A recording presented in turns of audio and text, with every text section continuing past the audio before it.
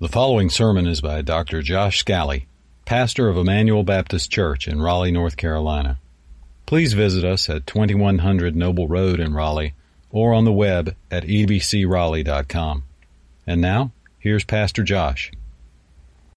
After finishing the book of Philippians, we spent November looking through Psalms of gratitude, but I'm thrilled this morning to begin December with you by expositing Matthew's Gospel. We'll look through the whole book. Lord willing, in January, we'll pause briefly to talk about the DNA of EBC, but I'm excited to be expositing through the Gospel of Matthew with you. Have you ever been introduced to someone or met someone and it became apparent to you that there were some details that you were hearing out of order? I think it was last month or maybe 2 months ago, I drove home from church on a Friday afternoon, pulled my car in, drove up the driveway, opened the door, thinking about things going on in life. And as I walked to the backside of my car, there was a woman standing there, maybe about the age of my parents. And she was holding a hanger. And from that hanger, she was holding a black pair of dress pants. And before anything else could be said, she looked at me and said, "I have a pair of black dress pants for you, and I'm sure they're your size." At that moment, 3 questions immediately popped into my head. First, who are you? Second, why are you giving me a black pair of dress pants? And third, how do you know my size? How much have I been outside lately? I thought to myself. And then without any further comment from me, these were all thoughts in my head, she then followed up by saying, "I also have a pair of black dress shoes for your father-in-law," which made even less sense. But then things started to click in my head. My wife had told me that she had met one of our neighbors and gotten to know her and that she was going to bring some clothes nearby. But all of that was hitting my head out of order. So when you meet someone for the first time, the sequence of details really matters. Now, in the Gospel of Matthew, the Holy Spirit has inspired Matthew to record what is the very Word of God, not just to write, but also to record in order what he wants us to know. In other words, the Holy Spirit not only enables people to be superintended authors, but also superintended editors. Now, the title of today's sermon is Introducing the King. But how we read Matthew's Gospel is very important because he's introducing the King in a specific order of details. Now, let me just tell you this because normally growing up in church and hearing the Bible is a wonderful thing. Of course, I desire that for my own children. But the more familiar you are with Christmas and with the Gospel of Matthew, the more likely you are to not actually notice the details. I had a friend of mine who served in the Marines, but he had never held a gun before he served in the Marine Corps. And the Marines told him they love people like that because they don't have any bad habits. So when we are in the Gospel of Matthew, don't assume that you already know the details. Let's read them as they come. Look now in Matthew 1, verse 1. The book of the genealogy of Jesus Christ. Wait, he's introducing us to Jesus. Why begin with a genealogy? Now, there are 3 questions that if you're watching on live stream, you'll see scroll at the bottom of the TV, and if you have the notes I emailed to you, these are the 3 questions in red that I believe Matthew's going to answer. The first is, who is Jesus? He's introducing Jesus. Who is Jesus? The second we'll look at is, how does the introduction of Jesus affect your life? And the third is, why is he called Jesus? All right, those are the 3 questions we're going to look at today. The first, who is Jesus? To answer that question, Matthew begins with a genealogy. He gives some background. A genealogy is a lineage. It's a record of ancestry. But why begin with a genealogy? I think there are a couple of reasons. The first one is to show that God keeps his promises. Now, let me bring your mind's eye back to something that seems unimaginable, to the very beginning of history. The very beginning of history, in the book of Genesis, God creates human beings, and human beings are intended to live forever. But then Adam and Eve sin. They rebel against God. They disobey his commands. And then they realize that sin has collateral consequences, and chief among them is death, physically and eternally. But then God makes a wonderful promise. It's in Genesis 3, verse 15. God promises that there will be a child born who is able to crush the serpent, Satan, who had deceived Adam and Eve. And yes, that serpent will bruise this child's heel, but this child will crush the head of the serpent. Now that is why every believing woman for thousands of years, when they were pregnant and they had a child, they thought, could this be the child? So do you see why they're keeping genealogies? Could this be the kid? Could this be the kid? Now there's something else that happens in a genealogy that again seems obvious to us, but it wasn't obvious originally. And that is that a genealogy records people dying, which when Adam and Eve were first formed into existence, there was no expectation of people dying. But as you read through the Old Testament, you'll read so-and-so begat so-and-so, who begat so-and-so, and he died. Who begat so-and-so, and he died. Now, if you're in Matthew 1, and you look in verse 2, you'll notice Abraham's the father of Isaac, Isaac's the father of Jacob, so they no longer include the phrase, and he died. Do you know why? Because everybody just assumed it at that point.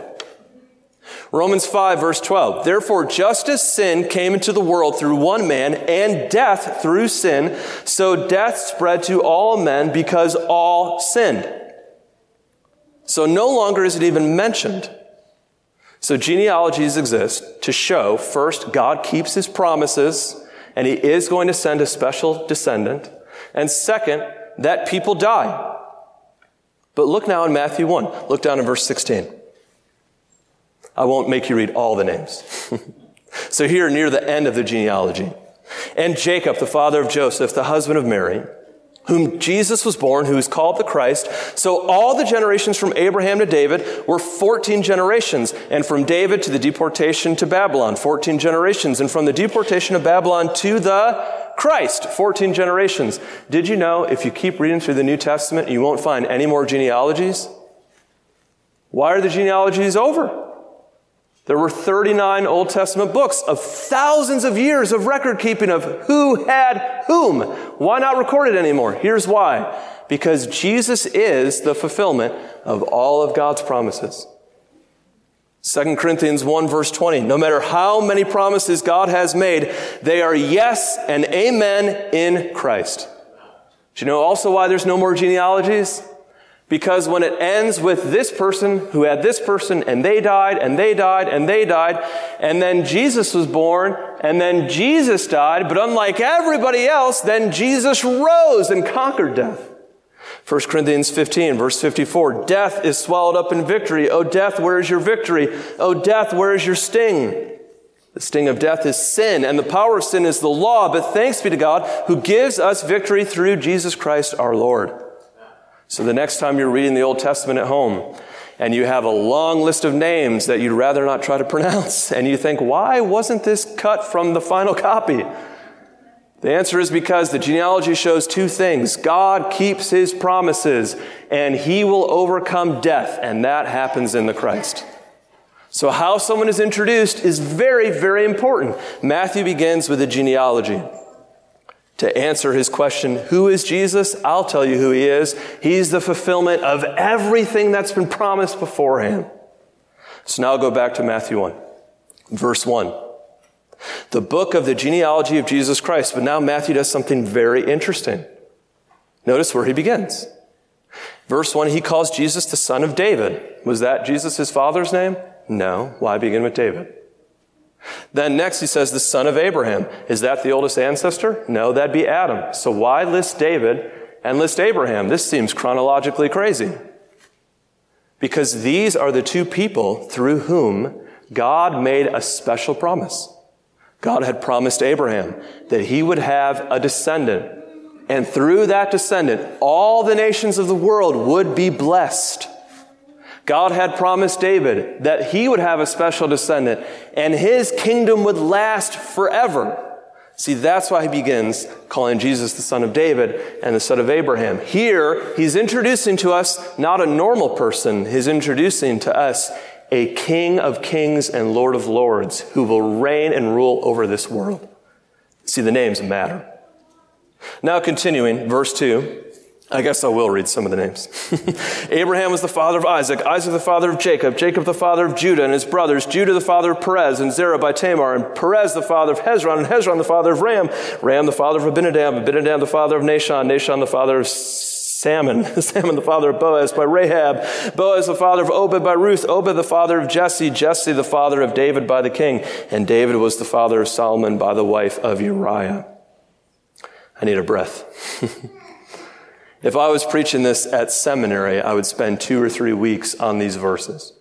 Today, I can only give you the cliff notes of it. Here are the cliff notes. Matthew does a lot of things that are very interesting. He includes women in his genealogy. Almost no one would ever do that. He includes Gentiles in his genealogy. No Jew would do that. He includes prostitutes, adulterers, notoriously sinful people in his genealogy who have come to grace through forgiveness. But all of these interesting tidbits is not the main reason the genealogy is interesting. It's interesting because Jesus is unlike all the others. Look now in verse 16 again, and notice it now carefully.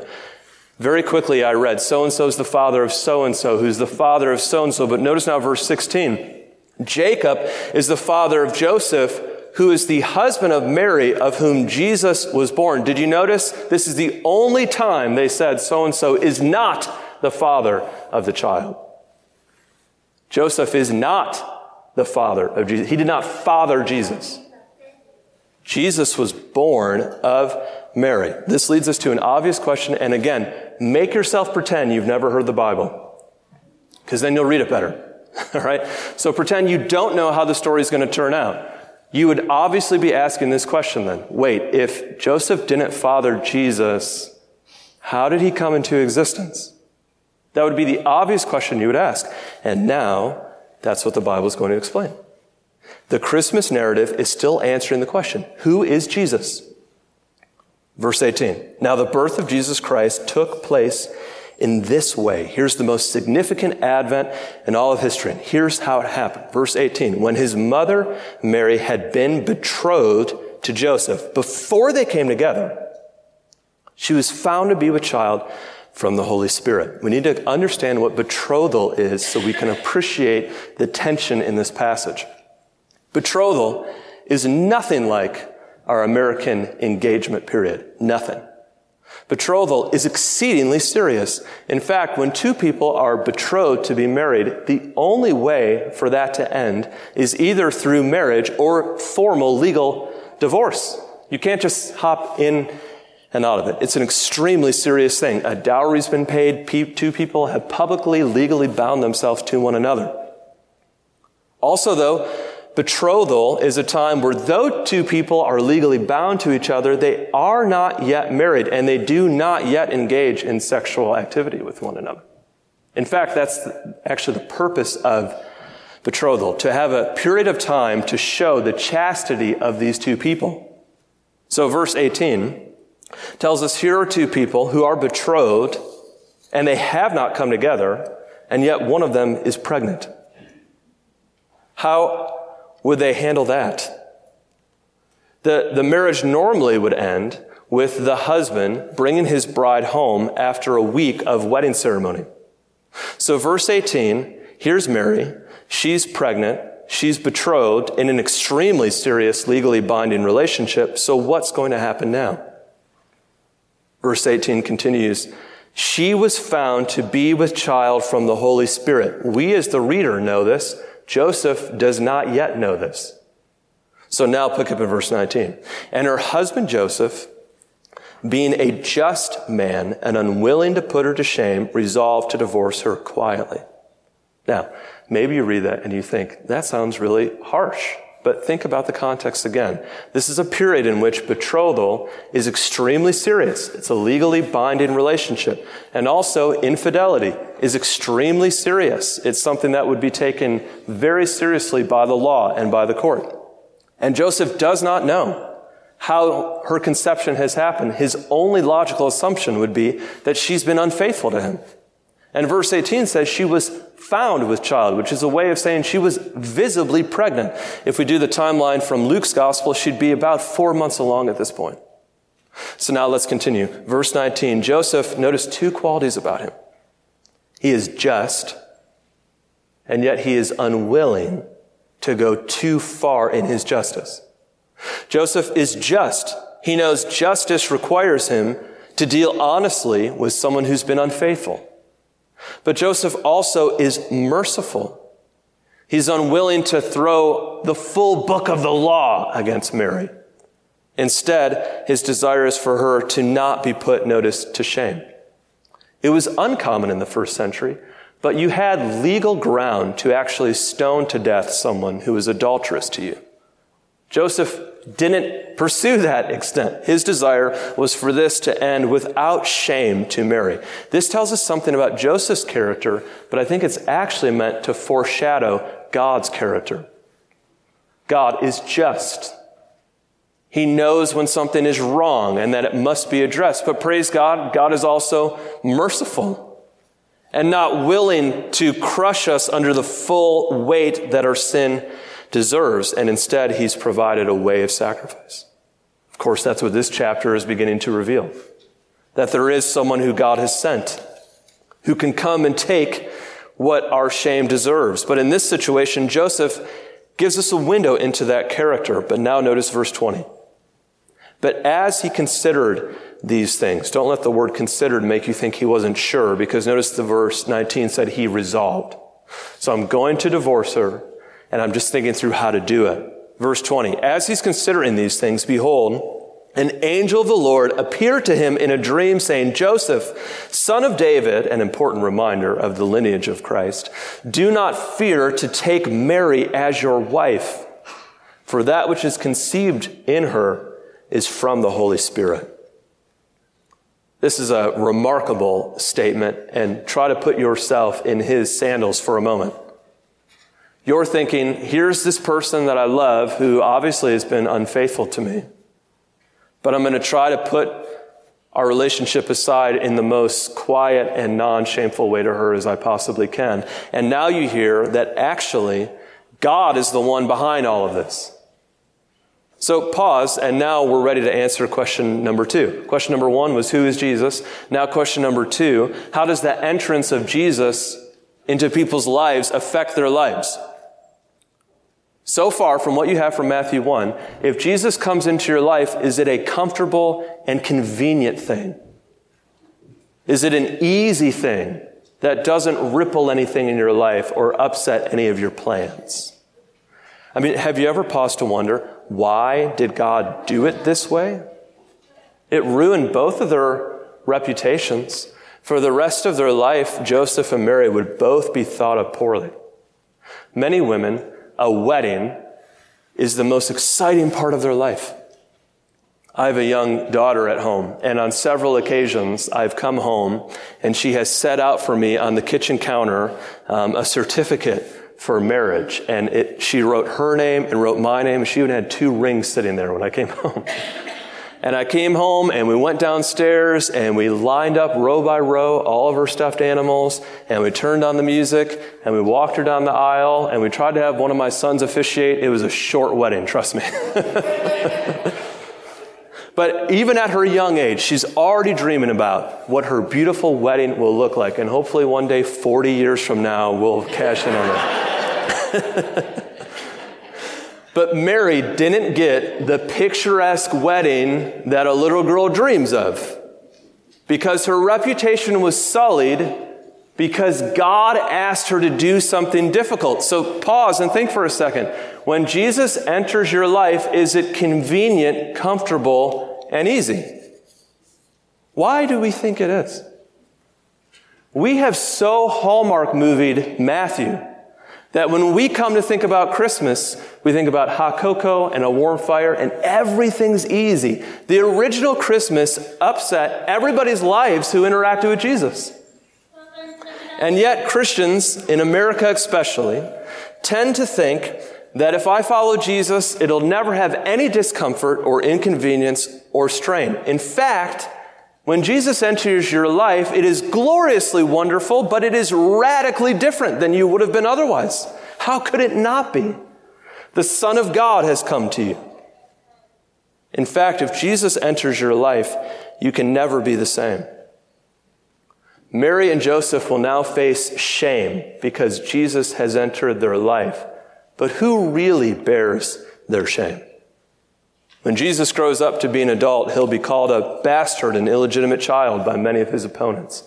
In fact, in Matthew's gospel, the Jewish religious leaders will call him Beelzebub, claiming that he works for Satan himself. He will spend his entire life falsely accused and having shame put on him that he does not deserve. In fact, this was prophesied about him in Isaiah 53, verse 7. He was oppressed and he was afflicted, yet he opened not his mouth. Like a lamb led to the slaughter is silent, and a sheep before its shearers is silent, so Jesus opened not his mouth. We are falsely accused and we want to prove our honor, and yet probably a percentage of the accusation is true. Jesus is the only person who's ever lived that not a single bad thing said about him had any percentage of truth, and yet on trial before Pilate, he refused to defend himself. And then, in fact, Jesus tells us this in Matthew 5, verse 11 and 12. Blessed are you when others revile you and speak against you and persecute you falsely on my account. Rejoice and be glad, for great is your reward in heaven. 1 Peter 2 tells us, even to this were you called. Christ set an example for us to follow, who when he was reviled not again. Christian, are you expecting following Christ to be comfortable and convenient? Are you expecting it to be easy? How are you responding when we don't fit in the world perfectly? When people maybe even say false things about us?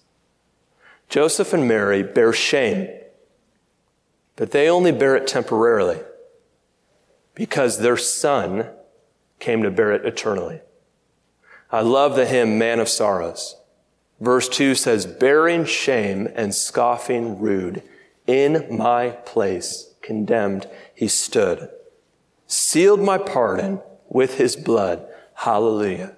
What a Savior. This is the Savior being referred to here. Yes, following Jesus has elements of it that are easy and wonderful.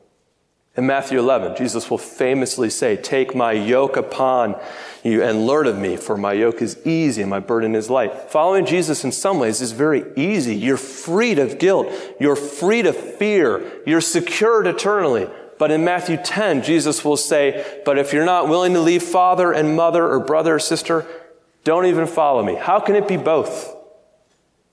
Following Jesus is both the easiest thing, gloriously, and it is also the most inconvenient, discomfortable, and radical thing, because following Jesus is greater than anything this world offers, and it will oppose you while you follow him. And we see this from Matthew 1. But this leads us now to verse 21. So the angel tells Joseph in verse 20, don't be afraid to take Mary as your wife. But now verse 21, the angel continues to speak to Joseph and now says, she will bear a son and you shall call his name Jesus, for he will save his people from their sins. Dr. Charles Quarles teaches at Southeastern in his helpful book on Matthew. He writes this about discovering the central message. He writes, most scholars regard Matthew 1:21 as the programmatic statement of the gospel. Do you know what that means? If you're writing a document, especially for school, and you're writing a paper, you're supposed to have a thesis statement that encapsulates what you are about to develop or contend for. Matthew 1:21 is the thesis statement of the whole book. Here's the point of the Gospel of Matthew. Jesus will save his people from their sins. It is the heart of the book, and the rest of the book is going to expand it. So let's pause on it for a moment. And now we can answer question number 3. Why is he called Jesus? And I'll give 4 observations from this one packed verse. Why is he called Jesus? Jesus, I know well because my parents named me Joshua, and my middle name is Christopher. How's that for a Christian name, right? Joshua is Hebrew for Yeshua, which means Jesus. It means Yahweh saves. The name Jesus literally means the Lord, capital L-O-R-D in your English translation, saves. So now let me make 4 observations from this wonderful verse. Why is he called Jesus? First, because he saves. What does it mean to save? It means to deliver from certain deserved consequences and righteous judgment. Notice how I phrased it. From deserved consequences. Can I tell you something that drives me nuts? Very often, I'll be listening to someone else preach, and they'll say, hey, you know what saved means? It's like, you're drowning, and then someone reaches in the water and pulls you out. Or, you know what saved means? It's like you're playing in your backyard in your tree fort, and you like a branch breaks, and then your dad catches you. That's what saves means. No, that's not at all what saved means. In those illustrations, it makes it sound like we're innocent and things just fell apart and we're great people, but hey, somebody snatched us. That is not at all what the Bible means. Look in verse 21. We're being saved from our sins. For it to be an accurate illustration, it would have to sound something like this. Your dad told you not to drive his car, and you said, Dad, I hate you. And you took his keys, and you got in the car, and you drove away, and then you saw the flashing lights, and they pulled you over. And while the police officer was walking to your door, you wanted to be saved. See, salvation is never something that just befalls innocent people. Otherwise, why would this Savior go to a cross? Salvation is something necessary for guilty people, and that's all of us. To save means to be rescued from deserved consequence. So then we have to ask, who does God save? Look in verse 21. He will save his people. I'll quote Dr. Quarles again. Dr. Quarles writes, at first one might assume that his people refers to the Jewish nation, but the promise will save indicates that Jesus' true people are those whom he does save who believe in him. If you know Matthew's gospel well, you know that in Matthew 1, we read, here's the king. But in Matthew 28, we read that this king who came to his people were rejected by his people. So Matthew 28 ends with, go tell the world. So what happened between those 27 chapters?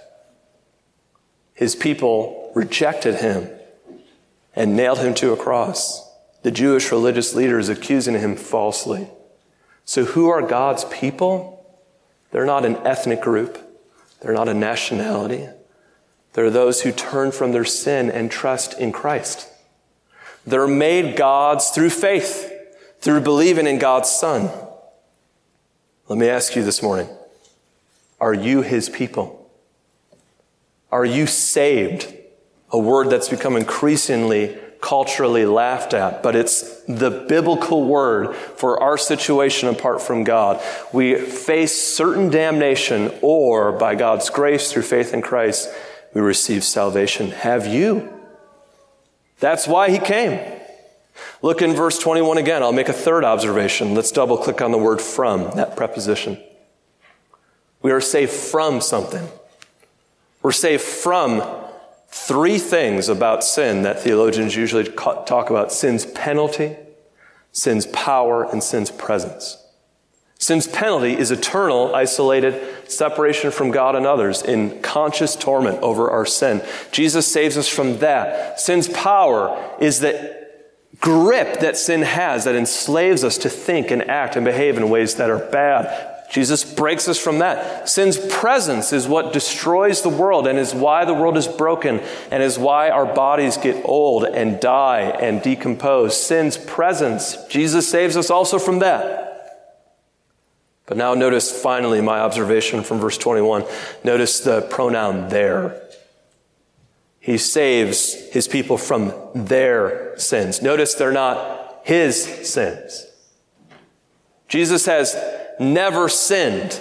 He's been tempted in all ways like us, yet without sin. See, Jesus doesn't need to die for himself.